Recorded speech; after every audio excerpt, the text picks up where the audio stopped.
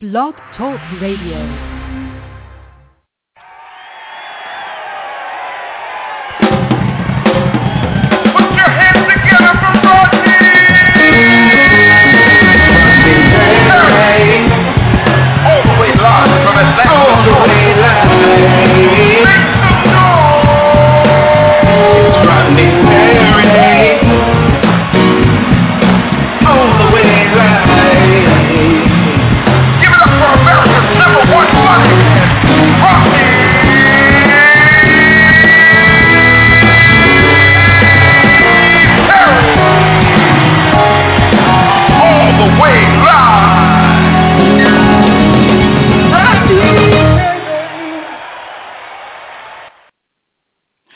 Guess what time it is?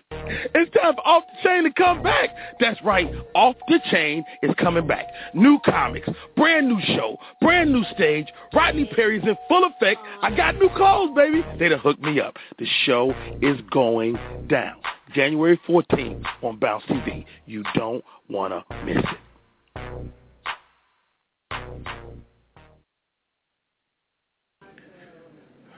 What up, y'all? It's your boy, Rodney Perry. You're tuned in to Rodney Perry Live. Now, today is the conclusion of the Best of series. We've been going through some of our favorite shows, our favorite guests, and we're bringing them back to you.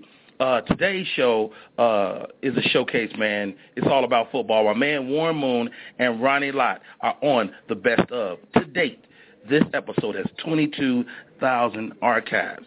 Know that. It's going to be crazy. Ronnie Lott kicked it with me. Warren Moon kicked it with me. The show originally aired July 15th, 2013. And, man, in a short time, the world has really, found the show. We got a lot of new listeners because of this show. So stay right there and listen up. It's Rodney Perry. You're tuned in to Rodney Perry Live. It's the Best of. Ronnie Lott, Warren Moon. Are you ready for some football? What up, y'all? It is Rodney Perry. You're tuned in to Rodney Perry Live. Today's show is going to be incredible. I'm going to even say this show is going to be Hall of Fame. You understand me? I'm going to even say this show is going to be legendary on so many levels. So, first of all, let's just get into the business. Let me cover this. I got a lot of great stuff on my calendar coming up. First of all, shouts out to the Affordable Concert Series, man. This series was incredible, and go and check it out. I think they got more shows. Casey, JoJo, Drew Hill, Rodney Perry, crazy. That's all I'm gonna tell y'all, just crazy. So that and go to my website rodneyperry.com, and you get information on that and everything else I got going on. Off the Chain is returning. Off the Chain is returning. We'll be shooting live right here in Atlanta, Georgia. It's going to be a really great season. We're doing a lot of brand new stuff in addition to just the flat-out funny that you guys are used to. So we're going to keep blazing the trail with that. And, of course, Rock Comedy is coming your way. That's my monthly show at the Hard Rock here in Atlanta. And I got a couple of appearances. I did an episode of Ricky Smiley's show that will be coming out. And I did an episode of Love That Girl on TV One as well. That'll be coming out as well. So check that out. Rodney Perry is doing things, you understand. But with that, it's time to really go in the full blast today. I will be bringing on my guests in a minute. And when I tell you, we about to talk to probably easily two of the best football players ever to grace the football field, and we'll be coming back real soon with that. Y'all stay right there. This is Rodney Perry. You're tuned in to Rodney Perry Live. Hey, y'all, stay right there. When we come back, more Rodney Perry Live.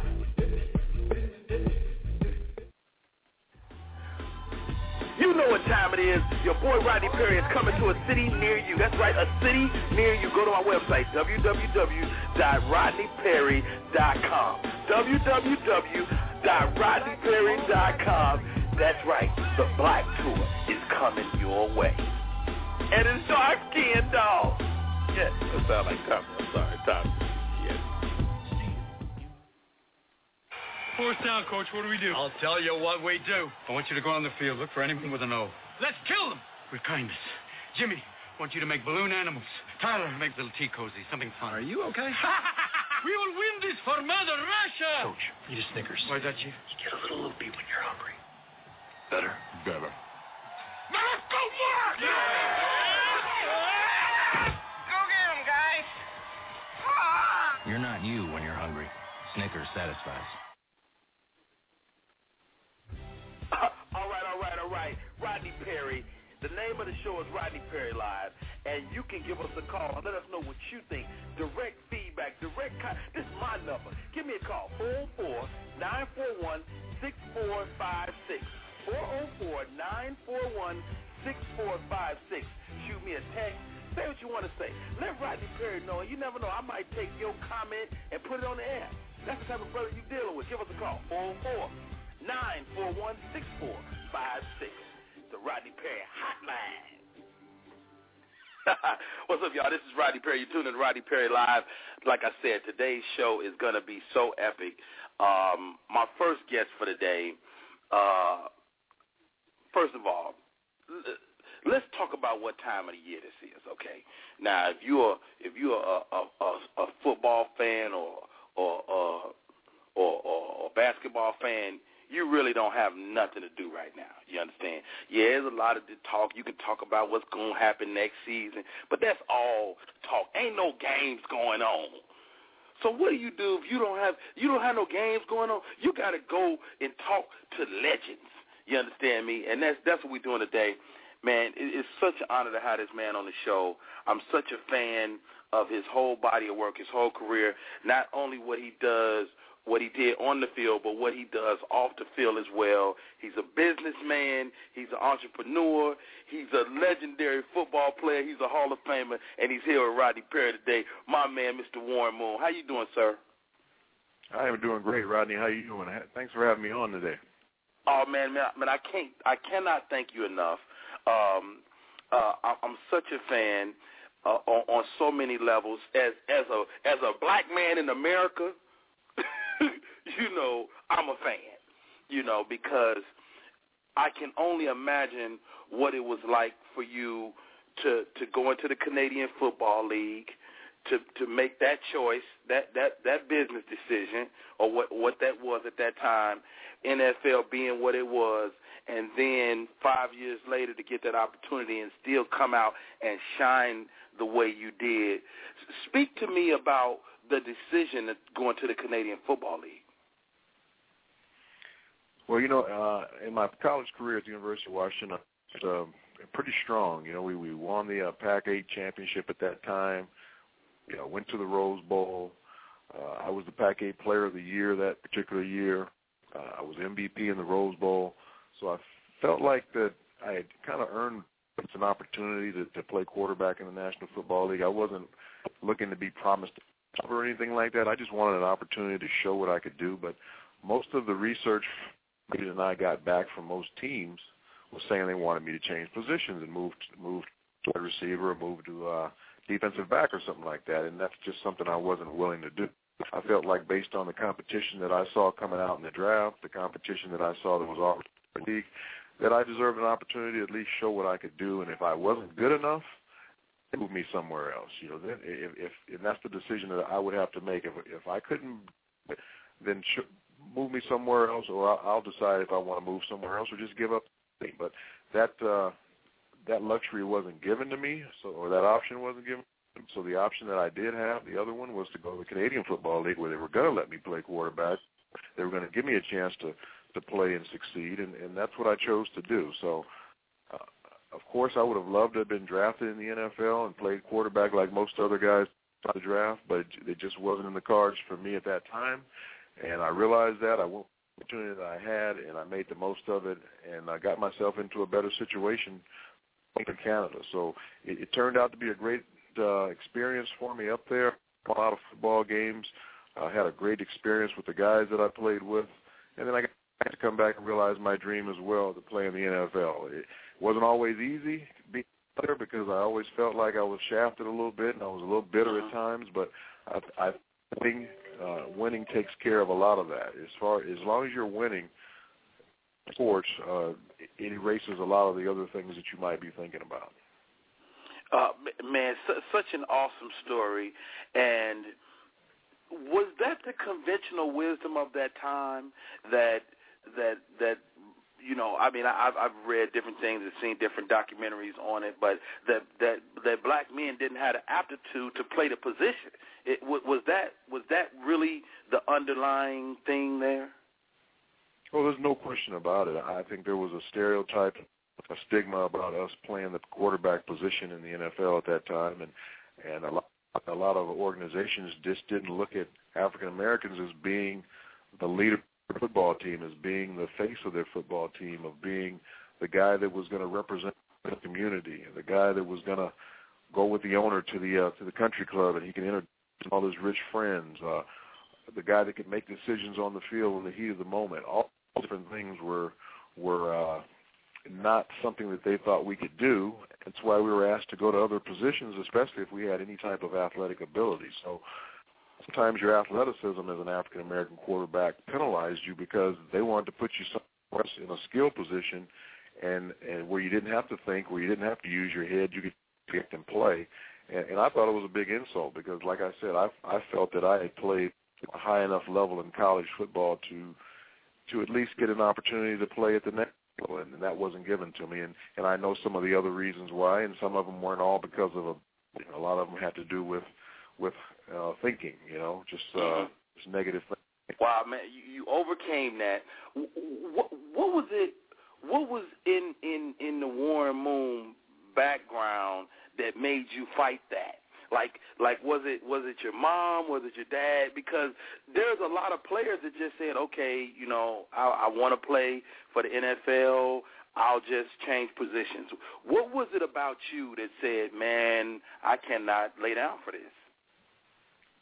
Well, first of all, I'm a pretty good evaluator of my talent and what I'm capable of doing, and I try not to put myself in situations or talk about things that I don't know about, things like that. If there's something I know about and I feel strongly about it, I'll talk about it or refer to somebody else who does.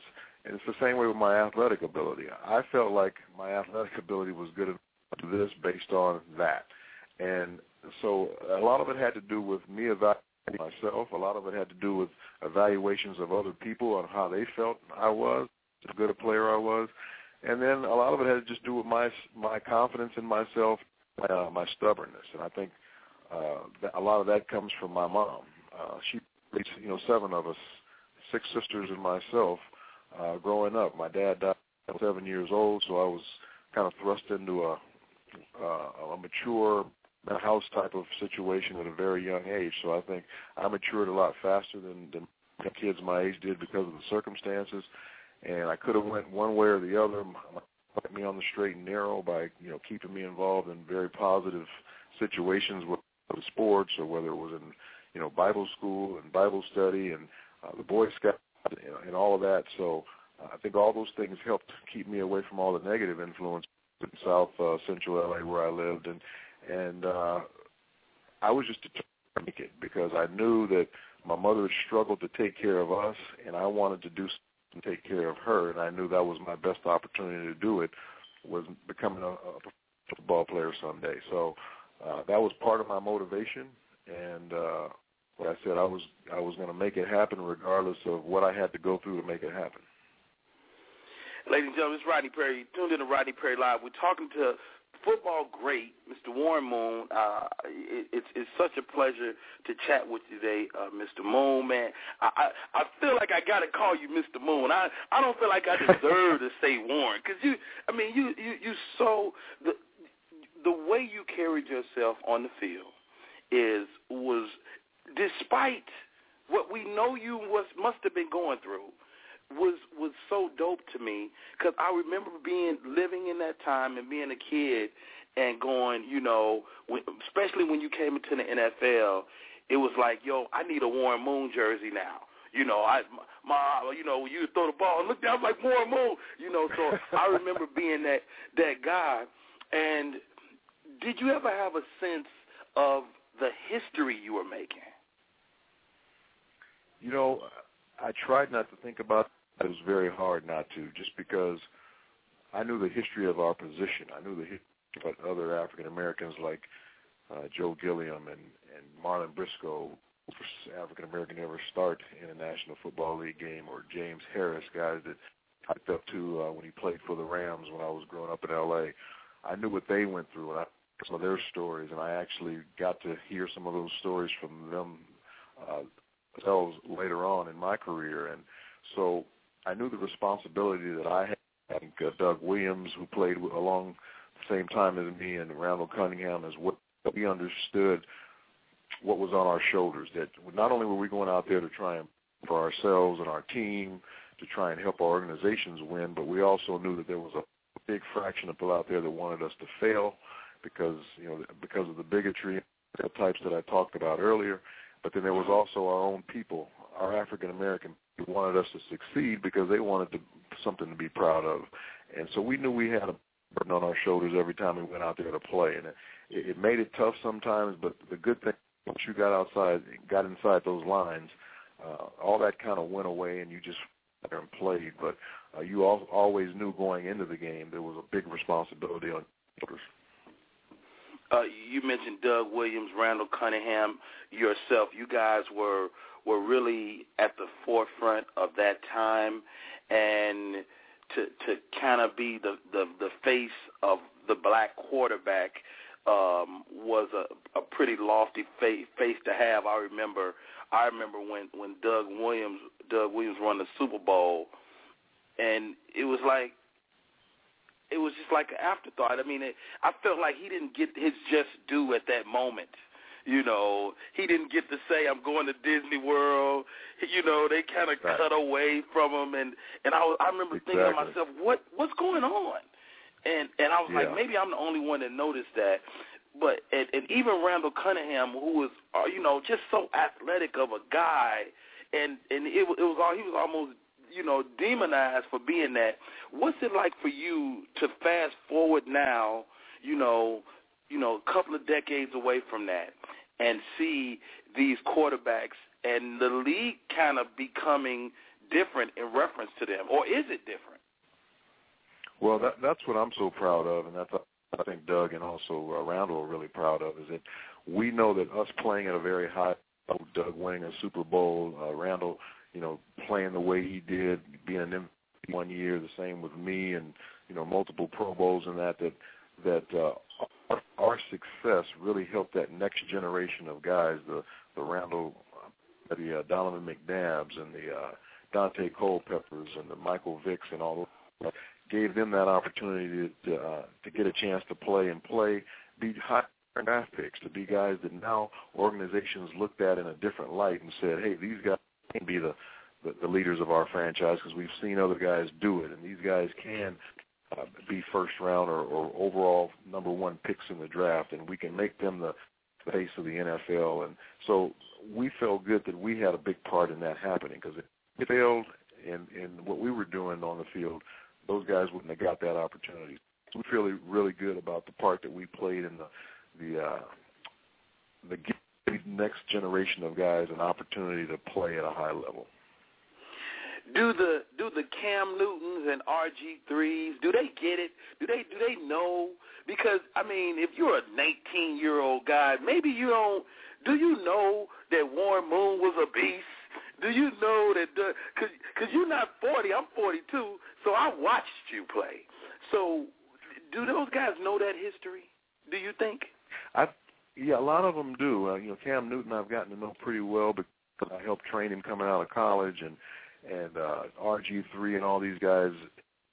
I think one thing that really helps them is they had dads in their lives, and when they had dads in their lives, their dads could tell them the history of that position. So Cam Newton, who came to one of my camps when he was in high school, his dad brought him to my camp because he knew of my history, or he knew of Doug's history, who also was at that camp, and James Harris.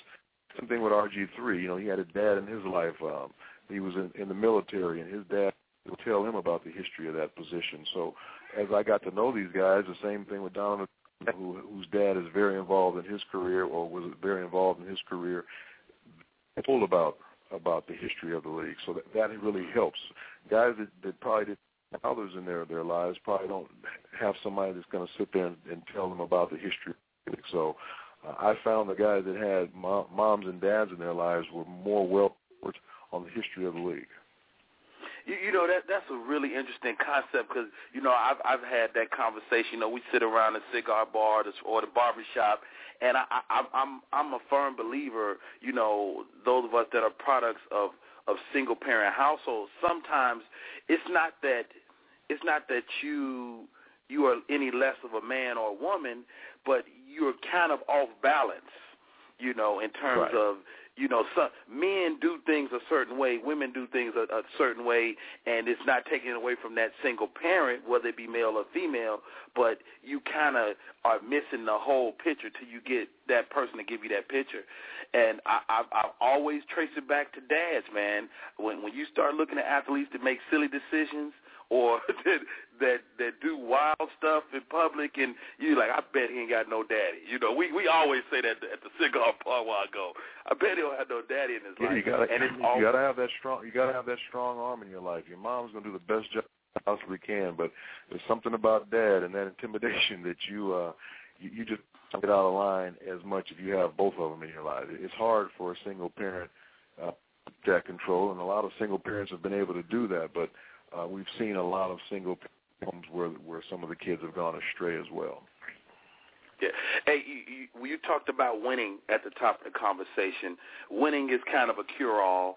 I say it in my act as I perform around the country. You know, I think if you win, you kind of find that in itself alleviates a lot of the BS. You are a winner, not only on the football field, but also in business.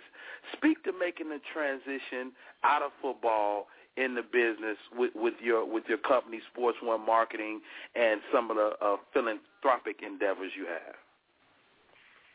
Well, a lot of mine started during, and that's one of the things that young kids or young players really need to understand, that football is just a small part of your life, you know, but you can make a big impact on your life. Take advantage of that, you know, 5, 10, 15-year window, whatever it is you might be playing. And, you know, the average career is 3.5 years. So if you're able to have a career 10, 12 years, you should be very blessed. But what do you do during that time? You take advantage of those relationships that you make during that time. Do you save your money and take that during that time? Do you figure out what you want to do with the next phase of your life playing, so you have a chance to really sample some other things you might want to do while you're playing, because you don't have to worry about making money in something else. You already have a job in football, so you can do some internships. You can dabble in whatever it is you might want to dabble in as you get ready for retirement while still playing. And that's what I did, and I had good advisors that helped me do that. My attorney, Lee Steinberg, at the time was huge on career building. Football is a stepping stone for the rest of your life, because when you retire, you know, if you retire 35 years old, you still have another 30 years left of working life. So what are you going to do that time? You know, and you're a competitive personality anyway. That's what drove you to sports. So you're not going to want to sit around and play golf every day, even if you have the money. There's things you're going to want to do. So what is it you want to do with the rest of your life? And I figured that out early. So I started getting involved in broadcasting in that when I was playing. I had a radio show. I had television shows while I was playing. I majored in college. So I got into broadcasting after my career was over. And then I eventually got into the sports marketing business because I worked in my attorney's law firm in new business development. So I learned a lot about the marketing. I started my own marketing company. So a lot of the relationships that I created while I was playing was help my business, because I have all this relationship capital built up over all these years and it's been able to been transformed into a lot of business opportunities, which has been great. And then the philanthropic part of it, again, came during my playing days. I started a foundation called the Crescent Moon Foundation, and our big focus was to give scholarships to college to underprivileged high school kids, and we've been able to do that now since 1980 on a consistent basis, and that's something I'm very proud of, that I can play a part in these kids' educational careers as they move forward, and hopefully if to graduate from college and get jobs and become successful, they'll do the same thing into their community and try and help someone else out as well. So it's been a very rewarding experience doing that part of it, as well as the business, as well as the commentating, because it keeps me close to football and it keeps me around the game that I love so much. You don't just do football. You do basketball. You know, I bet Warren Moon could commentate a soccer game. I'm a sports fan. I'll put it that way, and I have great respect for athletes because I know how much work they put into it. I know how much sacrifice it is. I also know how tough it is to go out on that big stage and perform in front of so many people with expectations. So it makes me a fan of the game because I've been there and I know what it takes. As a broadcaster, what was the toughest part for you when you started in that world? I think making sure when you criticize somebody, you're doing it in the right way. There's a way to criticize people. I do it more explaining why something might have happened as opposed to, oh, he dropped, or he can't play, you know, or he's not any good, or you know, that harsh criticism that you sometimes hear from analysts. I try and explain to the viewer or explain to the listener why that particular thing might have happened, why the quarterback might have chose to throw to that person, or why the quarterback might have thrown an interception on that player, or why that guy might have dropped that ball, and explain the game as opposed to criticizing the game. There's a way, like I said, to criticize, but there's constructional criticism, and that was the toughest part for me because I've been there before. It's not like I've never made a mistake in the game before, so I can't go in there and as a guy knowing that I've made some of those same mistakes, and I try and explain why those might happen. Think about the game now. The rules are kind of changing, especially from when you played. I'm sure the quarterback is protected a lot more. Are you cool with that, or do you want that more physical game that you played to be the game that we see now? Man, I wish those things happened when I was playing. I'd still be playing if I was protected the way these guys are. Wait a minute, War, you'll still be out there now. They pretty much have flags on right now, which is, it's important, though, because the quarterback is such a big part of the game today, and you want the starters to be each and every week because that's who the fans, go in those stadiums to watch. They go to watch the top players, and when the starter is out of there, there's a big drop-off between your starter and your backup. So you want to keep those guys upright, and you want to keep them healthy as possible. And so I understand the reasons why they're doing it, but the quarterbacks also have to be smarter, too, when they're running the football, not taking as many chances. Because those defensive guys, when they get a chance at a quarterback, they know if they can put that guy in the game, and they don't want to hurt him really seriously, but just enough to rattle him a little bit, they can get – that's a big advantage for them to either get him out of the game, to intimidate him a little bit by knocking him around. That's what the defenses are trying to do. So if that's what they're trying to do, you want to try and protect those guys as much as you can. We get in a lot of vulnerable positions when we're throwing that ball. When that ball is being released, no protection if somebody wants to hit us while we're throwing the football. So you got to make sure you guys aren't taking just unnecessary shots at these guys when they're in such a vulnerable position. Now, I always hear people speak to the speed of the game that, from high school to college there's a speed change. From college to the NFL there's a speed change. Was there a speed change? You're probably one of the only people in the world that can answer this. Was there a speed change from the Canadian Football League to the NFL for you? Yeah, there was. The Canadian game, believe it or not, is a really fast game. It's a fast-paced game. The players are a little bit different up there because of the way the game is played, a wider field, and you got to have players that can cover all that ground. The NFL is fast, but it's a little bit, and that's where I saw the difference more than the speed of the players. I saw the point of attack being a little bit more physical, right up in the line of scrimmage, because it's a different game. It's a more, especially when I came into the league, it was more of a running-dominated game.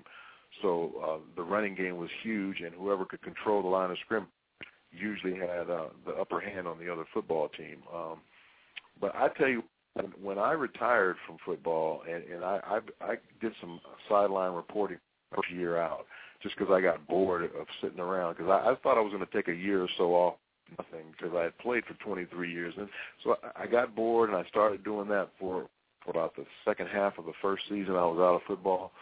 And watching the game from the sideline, having been away from it, not even for a year, I couldn't even believe how fast the game was.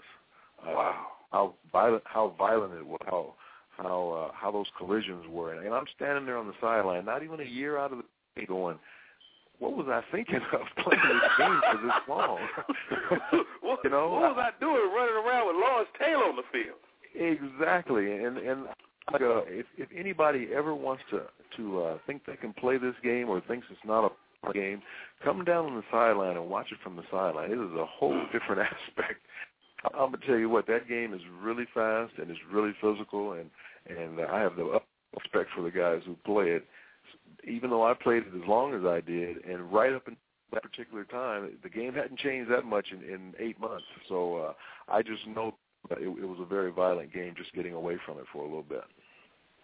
Okay, Warren, I'm not going to hold you all day, but this is my pet peeve about us fans, okay? I think we're way too quick to criticize professional athletes. You know, you in the barber shop or the cigar bar or the bar, sitting around having some beers. Oh, that guy is terrible. But I'm like, dude, the worst guy in the uniform is better than you, okay? Right. Exactly. So, and people do don't you have understand a pet peeve like that? Only like, one half. That just... I'm sorry, go. When I go to the barbershop, especially a black barbershop, I just sit there and I don't say a word. I just listen to all the banter going back and forth, because you get some great banter in barbershops because everybody seems to know everything. But right. I just know sitting there that I understand it fully, what goes on out on that, what goes into being a professional athlete. And I also know that only 1% of all the college players who play the game actually make it in the National Football. So for somebody to sit there and criticize who's never played the game, first of all, and then if they have, they've never played it up to that level, it really makes me laugh. It just makes me chuckle just listening to some of the conversations. But, that's what makes this country great, that everybody has it and everybody's able to express it. Hey, well said. Ladies and gentlemen, we've been talking to a winner on so many levels, Hall of Famer, Canadian Hall of Fame, NFL Hall of Fame. I can't thank you enough for coming on. What words of encouragement would you give to the young kid out there that whether they want to be in football or not, in reference to winning? Can you give me a little tidbit? What are the words Warren Moon lives by? Well, basically, I try and tell people just to set your goals really high, dream big. That's what I did, and I didn't come from any more better backgrounds than any of some of these kids that are living in the inner cities right now. Like I said, I came from a single-family home. I came from South Los Angeles, California. The odds were against me making it, but I made it. I really believed in myself. I knew that there was opportunity out there. It's just a matter of where that opportunity came. But once it did come, the thing you have to know, you have to be prepared and be ready. So work is where I got my, I think, my upper hand on most of the guys that I played and competed with, because those guys had maybe some of them more ability than me in my neighborhood where I grew up. Not the same work ethic or desire or passion that I had. And that's why they're still back in my neighborhood where I was able to get out of there and move forward and make something of myself. So I think setting your goals or your dreams very high, working hard, outworking your competition.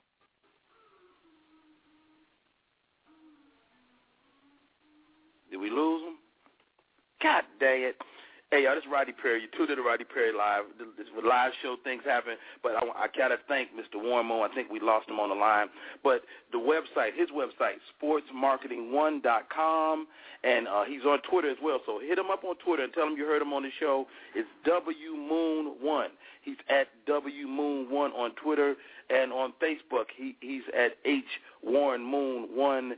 Please, man, continue to support this man, one of our greats, a Hall of Famer, Mr. Warren Moon. It was incredible. You cannot believe it. Hey, y'all, this is Rodney Perry. You're tuning in Rodney Perry Live. When we come back, another NFL Hall of Famer. You do not want to miss this. We are doing it. You know what time it is. Your boy Rodney Perry is coming to a city near you. That's right, a city near you. Go to our website, www.rodneyperry.com. www.rodneyperry.com. That's right, the Black Tour is coming your way. And it's dark skinned, dog. Yeah, that sounds like Tommy. I'm sorry, Tommy. Yeah.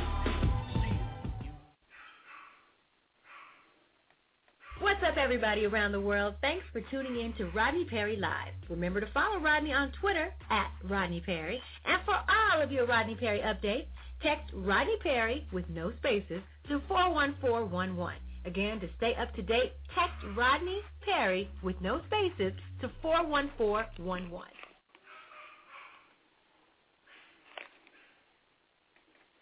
Want to know why I didn't last 5 hours? I disproved the theory of relativity. I mastered origami while beating the record for hacky sacking. Found Bigfoot. Swam the English Channel. And then I swam back. And then I took the dogs for a walk. How do I do all this? 5-hour energy. Hours of energy now with no crash later. Underline! Hey, this is Rodney Perry. Tune in to Rodney Perry Live. We got a lot of great things coming up in the near future. Go to my website, rodneyperry.com, and check out all the great stuff we got coming up. Stay right there. What up, y'all? It's your boy Rodney Perry, and I got to shout out to Connecticut School of Broadcasting. That's the nation's largest group of broadcasting schools. Go to their website, www.gocsb.com, or you can call them 678-205-2210. Connecticut School of Broadcasting. They got my back, player. Guess what time it is? It's time for Off the Chain to come back. That's right, Off the Chain is coming back. New comics, brand new show, brand new stage. Rodney Perry's in full effect. I got new calls, baby. They done hooked me up. The show is going down. January 14th on Bounce TV. You don't want to miss it.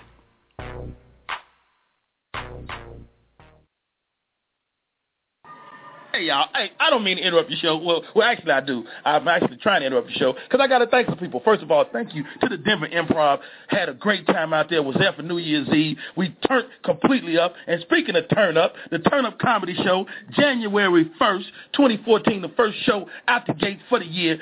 I'm doing a show in Atlanta. You're always saying, Rodney, when you going to get down in Atlanta? I'm getting down in Atlanta January 1st, New Year's Day. It's going to be Off the Chain. And speaking of Off the Chain is coming back. January 14th, Bounce TV, Off the Chain returns. Season 2, Rodney Perry, your host. The show is bigger, better, stronger, and it's off the chain. All right, now, Fayetteville, North Carolina. I'm coming to see y'all January 25th. That's right, the Big Apple. I'm coming to see you. And then again, Acoustics Jazz.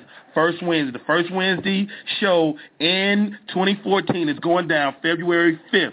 Get your tickets now. I got a great show lined up for you. This is Rodney Perry, and this interruption is now over. Oh, yeah. Yeah, KFC. Original recipe. Original recipe? Dad, I think you ate the bones. I did what? You ate the bones. I ate the bones? I ate the bones?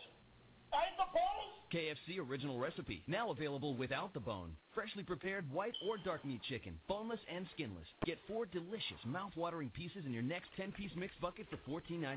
Today tastes so good. I got one of my boys from the Bahamas. He actually eat the bones. Hey, y'all, this is Rodney Perry. You tuned in to Rodney Perry Live. We lost Warren for a second. Warren, you back? I am back. I don't know what happened, but I thought you got bored of what I was saying and just hung up on me. No, man, come on, dog. This is dude, let me tell you something, Warren Moon. I got to say your whole name, too. Let me tell you something, Warren Moon. I'm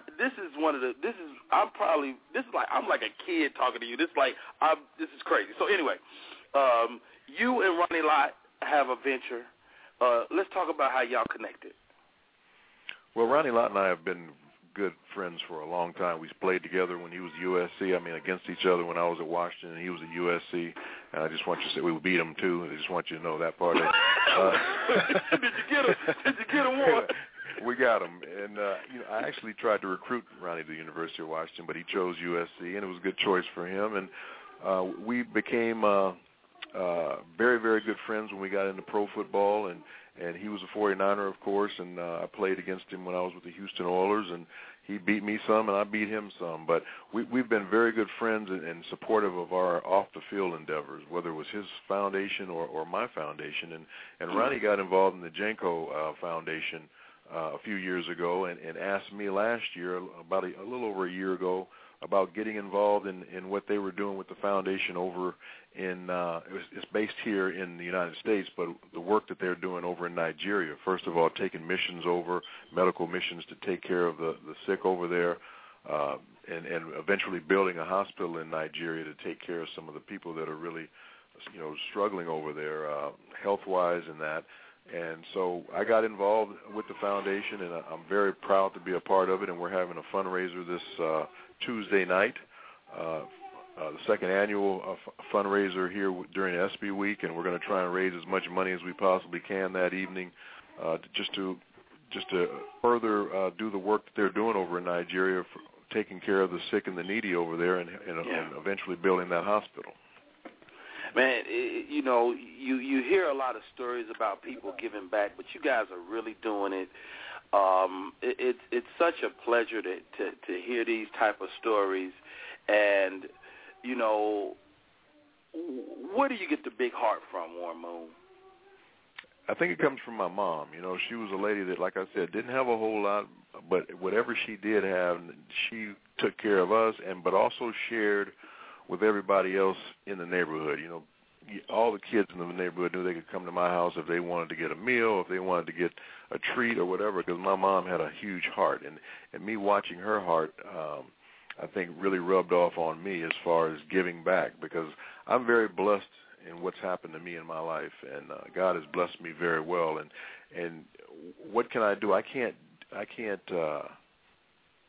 spend or use everything I have just for me. So I try and share as much as I can with my family, my extended family, but also people that are less fortunate. And I have an ability, because of my public status, to be able to create change. And that's what I'm trying to do with my life now as I move forward and get ready to leave this earth one day, is make as big a difference as I possibly can. And some of that difference is right here in the United States, helping people that are needy, but there's also people around the world that we know are suffering and struggling as well, and that's where this foundation comes in, and that's why I got behind what they're doing, because I really believe in the work that they're trying to do over in Nigeria, and one day I want to get a chance to go over there and see firsthand what's going on. Let me ask you this, Warren. I was on television for a couple of years with the Monique Show. I got a chance to sit next to her on a daily basis. And I found out, being on television, that people was asking me for money. Oh, yeah. If they know you got it, they're going to ask. What must that be like if they see you every Sunday, and I don't like the fact that as a celebrity, your salary is kind of public knowledge. So now as an NFL player, everybody know your contract. What's that like? Or what are some of those things like to be a professional athlete and everybody think they know what you got?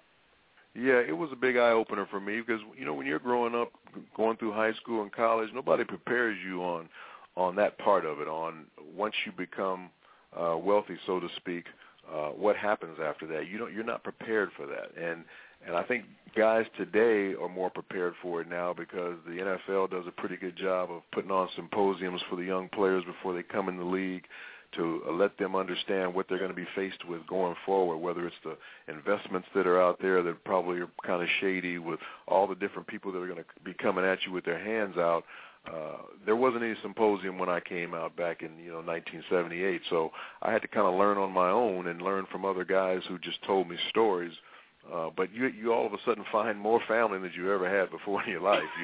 You also have more friends that you ever thought you had in your life, and they're going to have their hands out, and it's how you handle that.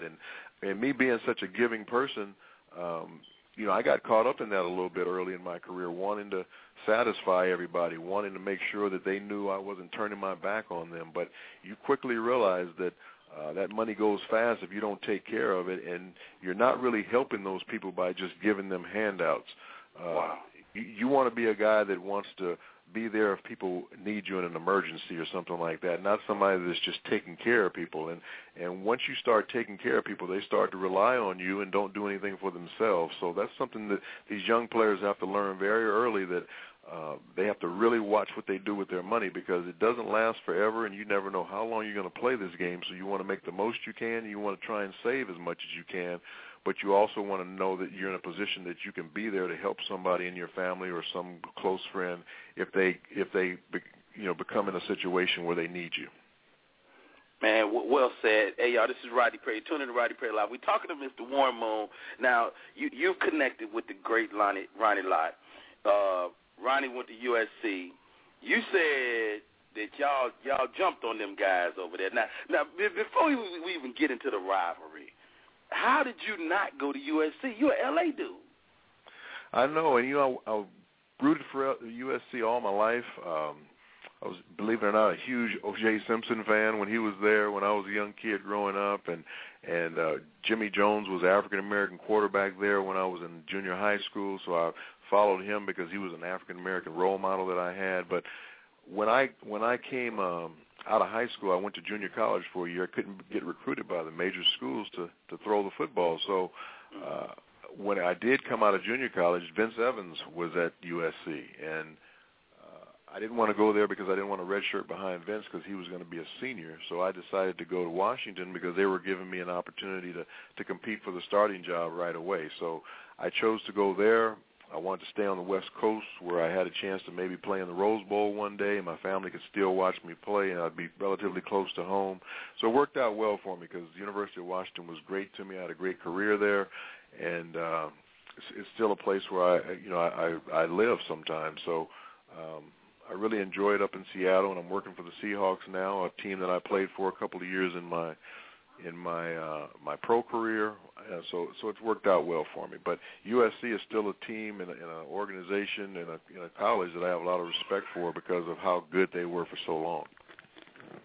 Hey, with that, it's time for me to bring this guy on the line, Warren. I mean, the Hall of Fame, the biggest hitter ever to touch the field. I mean, this dude used to just, I know he's going to have a special words for the play of today. You know, let me ask you this before I bring him on the line. Would Ronnie Lott be able to exist in today's game? They would be defying Ronnie Lott to death. No, Ronnie was a very smart player, so he knew what he could get away with, and he played within the rules, but he played as tough and as physical as you could within the rules. He wasn't a guy that was getting flagged all the time for his hits. He just when he hit you, you knew you were hit. So he would adjust it. He would adjust his game to whatever the rules were today, and I'm sure it will be tough on him because he loved to play the game a certain style. But that's the type of competitor and sportsman he is. He would adjust his game to the rules. With that, let's bring him on the line. Ladies and gentlemen, Hall of Famer and the man that brought Warren over to the Genco Foundation, and they're doing this great work, Mr. Ronnie Lott. How you doing, Ronnie? I'm doing great. You know what's funny is that I'm sitting here listening to a gentleman that I had the good fortunes of playing against, but also the good fortunes of meeting him early in my career and watching him beat us, and I was sitting there just listening to him talk about his experience at Washington, and he was smooth when he was talking about, well, you know, I decided to go in a different direction because I wanted to kill those boys. And so it was great just listening to him because, you know, I've known Warren for a long time, and he's been, heck, he raised me. I mean, he was one of those kind of guys that took me aside, and as he talked about the finances, and he talked about certain situations, and as he talked about a lot of things, as he was telling you guys, I mean, Warren was one of those guys that would pull you aside and say, okay, here's how you have to be, here's some of the things you got to do, look at me, I'm an example of how you should live, I'm an example of how you should deal with certain situations, and for me, my golf tournaments, my foundation, the work that I did was a lot of it because of Warren Moon. So great example of not only being a great football player, but just a great human being. But hearing that story about Washington and hearing him talk about what it was like, everybody knows that when he played at Washington and coming back to L.A. and playing against USC and competing against USC, there was some fire, and we went up there to play them his senior year, and I was a freshman, and I'll never forget it, man. We walked out of there with our heads between our tail, and that was the day that I went, whoa, this guy wow. played, but this guy, and Warren will tell you, there were a lot of guys that went on to play in the National Football League that they shouldn't have played. They should have never got on the field. And yet Warren showed that day and showed in the Rose Bowl and showed that, hey, man, look, I belong. And yet he had to go in a different direction. And people forget about that. They forget about what he went through to get to where he's at today and to get to become a Hall of Famer. And those struggles, Willie Mays talks about the struggles.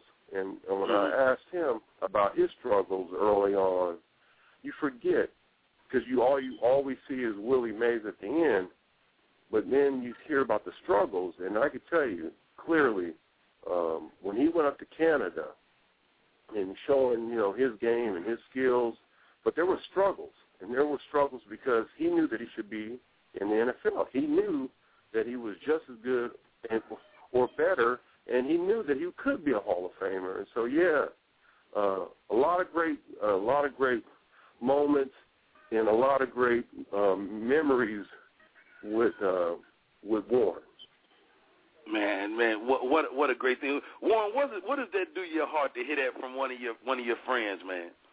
Well, it's great to know you have that type of respect from your friends because a lot of us are friends in different levels, but Ronnie and I have great respect for one another as well as having a good time together, as well as being good friends, and we've shared a lot of great experiences together. I was there with him when he won his first Super Bowl at the 49ers, and we've just had some very, very big moments together, whether it was on the field or off the field, and some of our charity endeavors, business endeavors. So it's great to hear that come out of your mouth, even though I knew that's how he felt about me, and he knows how I feel about him, and that's why I'm involved in this project with him. And we'll continue to keep doing great things together as we move forward in our lives. Hey, Warren, I can't thank you enough again for calling in. We're going to get Ronnie. Hey, y'all, we're going to take a quick break. We're going to come back. We're going to talk to Ronnie Lott. We're going to talk about Genco. We're going to talk about his career. It's Rodney Perry. You're tuned in to Rodney Perry Live. Y'all stay right there. If you're looking for the latest in comedy, news, and entertainment, the only place to go is the Humor Mill. Check out the website, humormillmag.com. Humor Mill, the only place for comedy, news, and entertainment. I see you, Frank. 4, 3, 2, 1. What up, y'all? It is time for Off the Chain with me, Rodney Perry. I'm your host. My girl, DJ Tracy Steele, is on the ones and twos, and we premiere October 22nd, 9 p.m. on Bounce TV. You don't want to miss it. The best in stand-up comedy. Let me tell y'all something. It's going to be so off the chain. Did I say that? Off the chain. I'm crazy. Bounce TV. That's www.bouncetv.com. Hit them up on Twitter, Bounce_TV. They're at Bounce_TV. This is Rodney Perry, and I'm the host, bitch. Oh, wow, I'm so insane for that commercial. Hey, y'all, this is Rodney Perry. You're tuned in to Rodney Perry Live. Off the Chain, we'll be shooting here in Atlanta 2 weeks. Right here in Atlanta. Go to the website, RodneyPerry.com. We'll have all the information up there. You can get free tickets, the whole nine. We will be hooking y'all up. I can't thank Mr. Warren Moon enough. Thank you so much for calling. Ronnie Lott, you get together, Marcellus Wiley, yourself, Mr. Warren Moon, and you guys are working with this foundation. Warren kind of talked about it. Can you give me some more insight on what JNCO is about? Well, when you think about the pursuit of serving in life, and you think about how we all go about that every day, you realize that there are some people that are doing extraordinary efforts, and Afam, the young man, and his family are doing that. They're trying to build a hospital in Africa.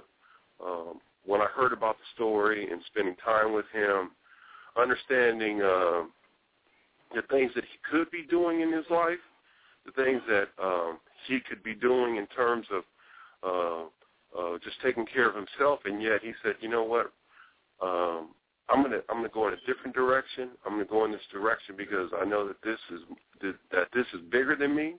And he started sharing his thoughts around that.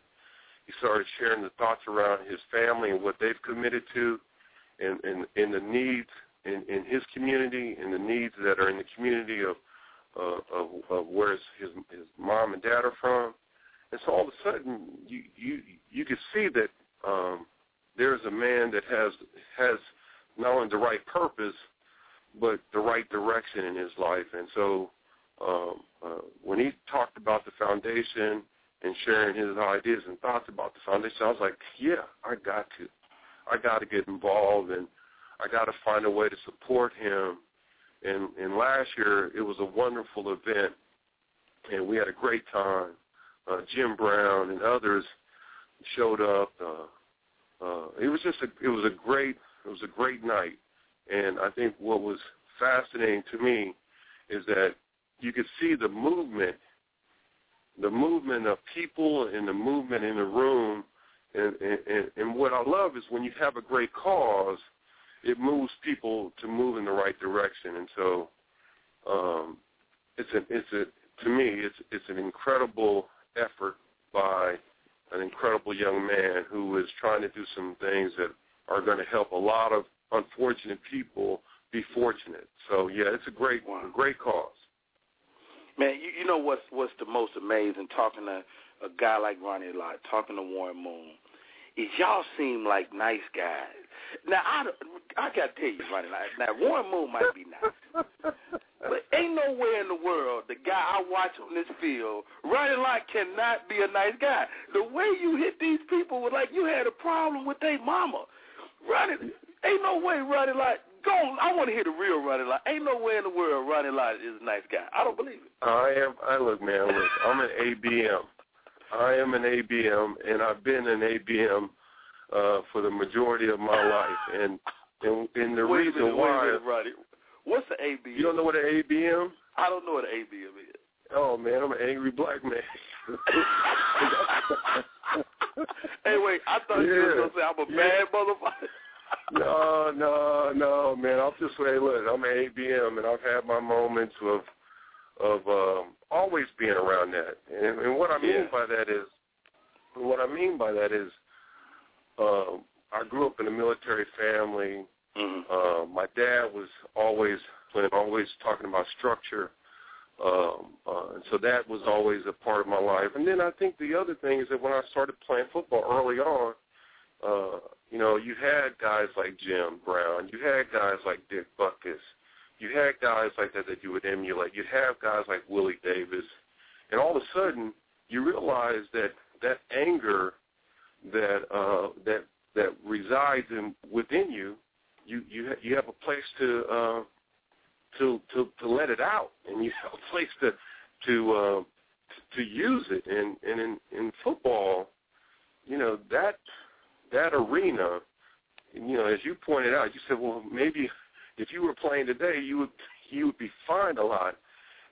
I'll be the first one to tell you, if I got a $50,000 fine, my mother would come out of the stands.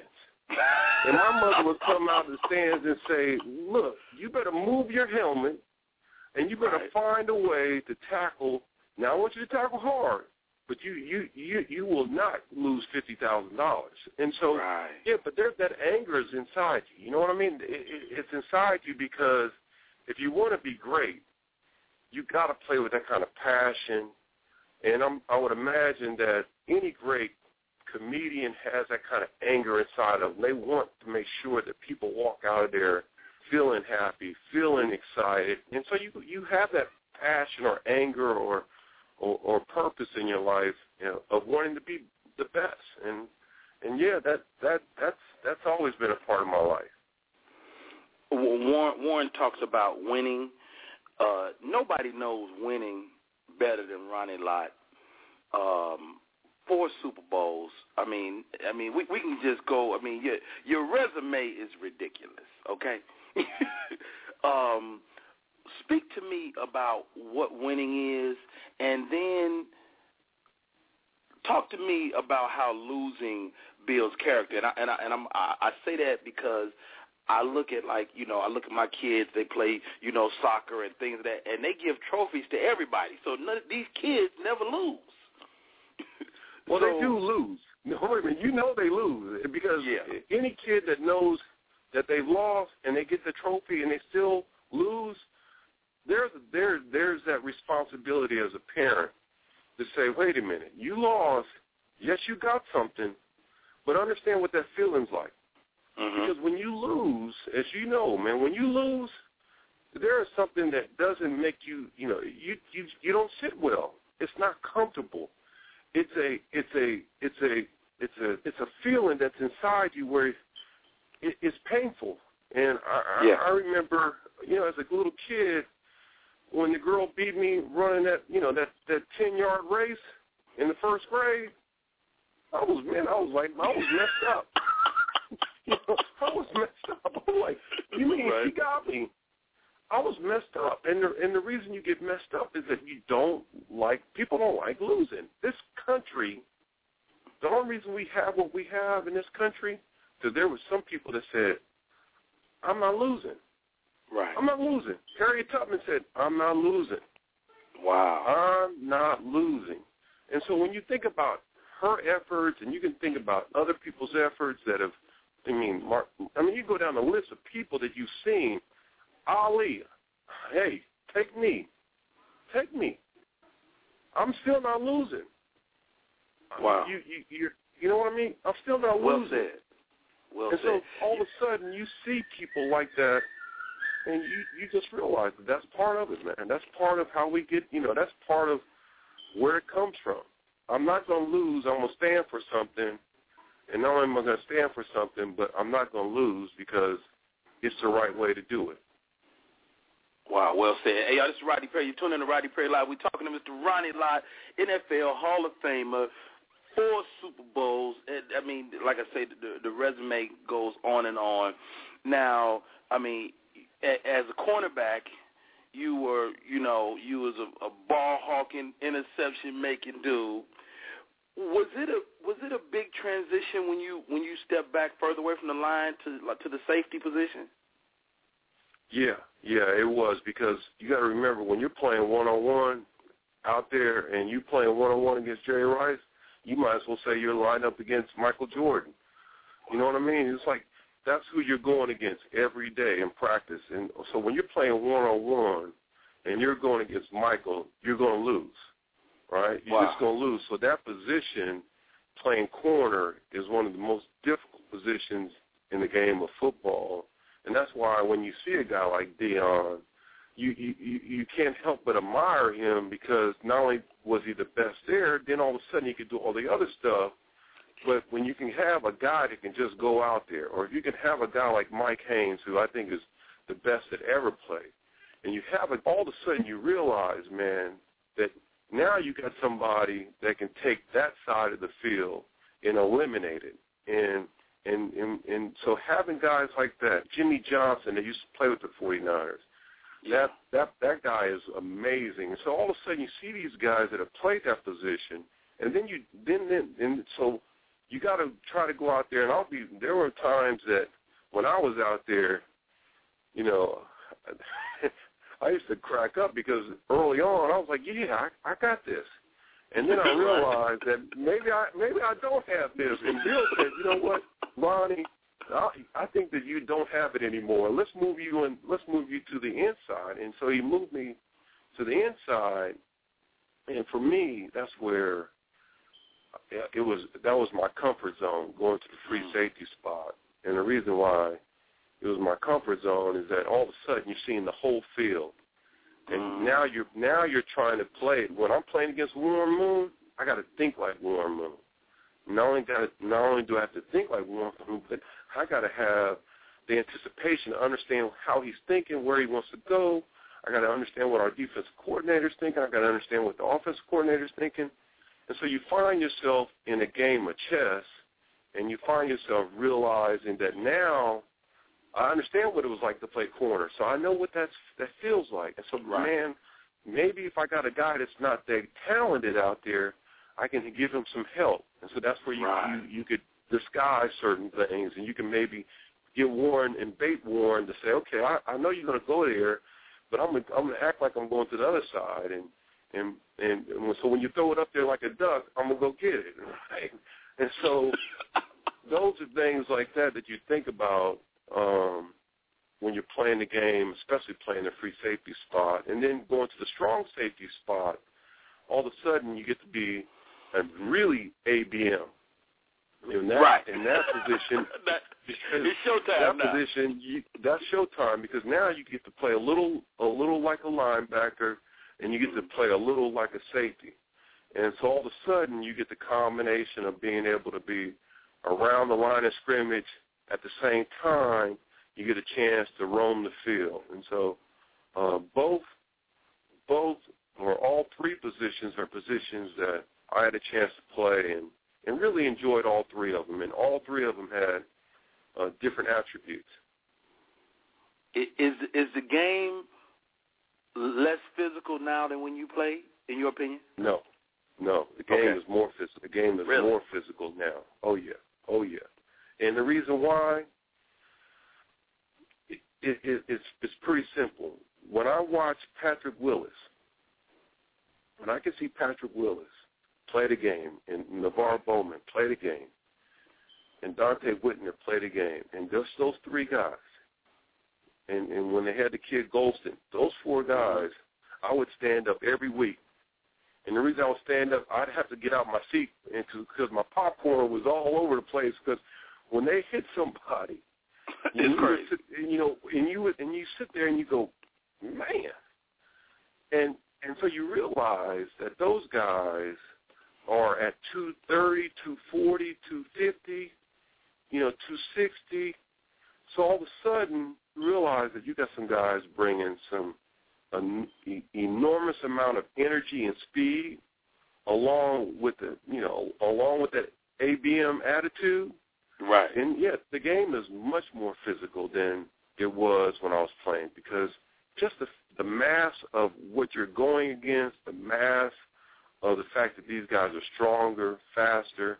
Yes, I think that they're more physical. Now, I'm a sports fan. There's a certain loyalty expected, out of athletes to certain teams. We look at the whole thing with LeBron James and, the announcement that he was demonized in sports for a couple of years. How do you feel about that? Because I think a lot of times an athlete is asked to be loyal, but the teams aren't always loyal to the athlete. Yeah, no, and what's fascinating to me, because I'm a big sports fan, I love sports, but I've never felt like you're measured by the uniform. You're measured by what you do on the court. You're measured by what you do on the field. You're measured by what you do on the football field. So whatever uniform you put on, you better wear that uni knowing like you're the best. And so you got to have that. Now the bigger question is, when you do go somewhere else, how are you going to play? How are you going to show who you are? And that's why I admire LeBron for not only leaving, but then saying, okay, the onus is on me. I got to be the MVP. I got to do this. I got to do that. And I got to win, because I got everything to lose. Because everybody said when he left and the way he left, he had everything to lose. And so he has stepped up. He has done an incredible job. And for a minute there, I thought San Antonio had them, right? I mean, oh man, I think they gave it away. Yeah, I thought they had them, and yet that's why these guys are who they are, and that's why Michael was Michael. That's why Derek Jeter's Derek Jeter. That's why Kobe's Kobe. That's why we see what we see all the time of great athletes being able to step up and do what they do, and a lot of it is in that internal anger that says, I don't have any other choice but to do what I got to do to be the best. And I think that quietness that you talk to yourself about, that you live with, that kind of resides inside you, you know, you wish that other people could hear that. You wish that people could feel that and live it, and yet they don't understand what that's like. And when I watch, you know, when I used to watch Tyson, I didn't watch Tyson when he knocked out somebody. I watched Tyson's toes, because for me, every time I would see him hit somebody and knock him out, you could see all the energy come up from you could see the energy come from his feet. Right. You know what I mean? He could dunk.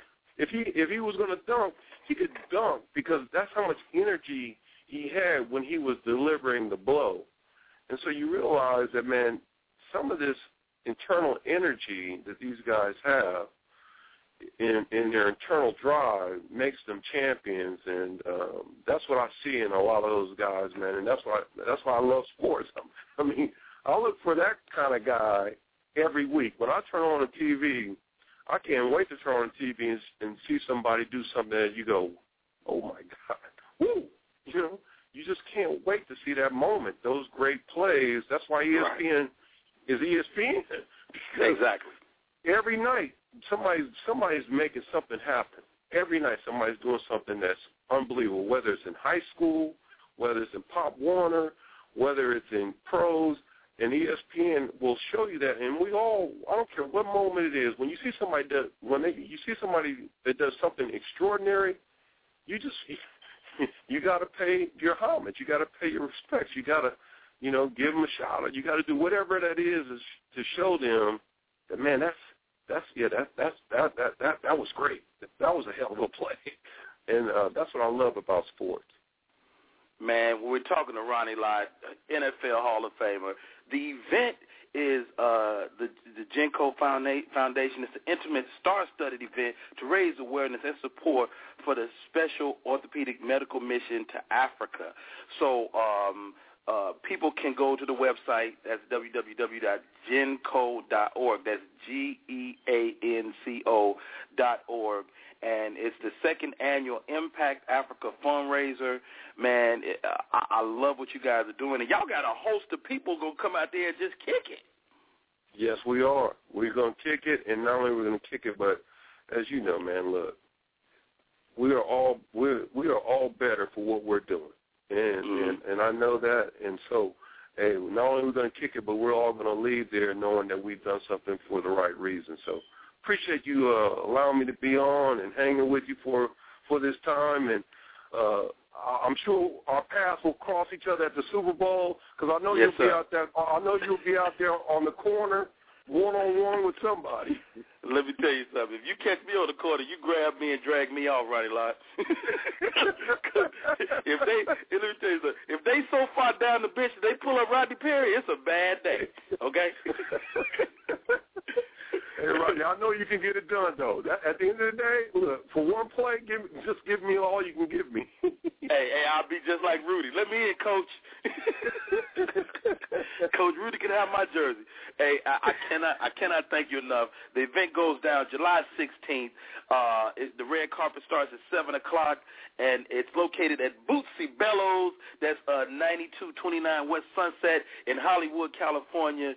Everything great host of people, Ronnie Lott, my man Marcellus Wiley, who was doing great over there at ESPN, and, of course, Warren Moon and LaRon McClain. You guys have got together and are throwing this great event, and it's going to be incredible, man. I'm excited for y'all, man. Hey, no doubt. Take it easy. Hey, y'all, this is Rodney Perry. Okay. You tuned in to Rodney Perry Live. It's been an incredible show today. We talked to Hall of Famers. Hey, oh, man, I missed. Hold on, Rich. Let me see if I can get Rich. Richard. Hello? Man, Ronnie Lott gone, Rich. I'm sorry. That's all right, man.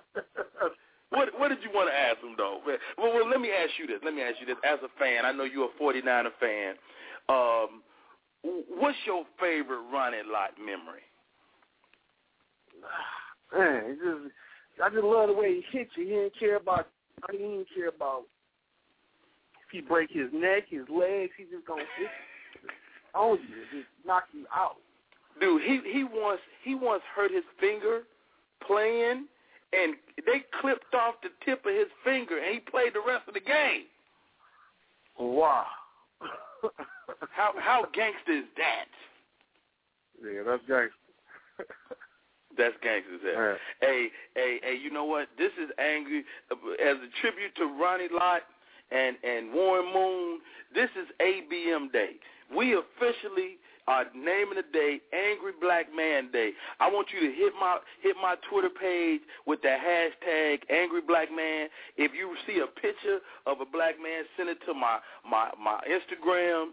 I want to meet some angry black men. If you are an angry black man, you listen to this show, come on. If you know an angry black man, send it. If you know a white man that act like an angry black man, send his picture. I want to see these people. Send the images, and or you can email them to me. Email them to angryblackman@rodneyperry.com. ABM@rodneyperry.com. It's going to be crazy. All right, Rich. Hey, man, thank you so much for calling in. And it's been a great show today. I think we covered a lot. Warren Moon talked about self-evaluation. He talked about knowing that you have what it takes to be in that situation and not settling. And he talked about winning. You know, we talked about winning with both Ronnie Lott and Warren Moon. Know this, when you win, you keep yourself above the bullshit. My name is Rodney Perry. That's our show for today. Y'all be good. We are out.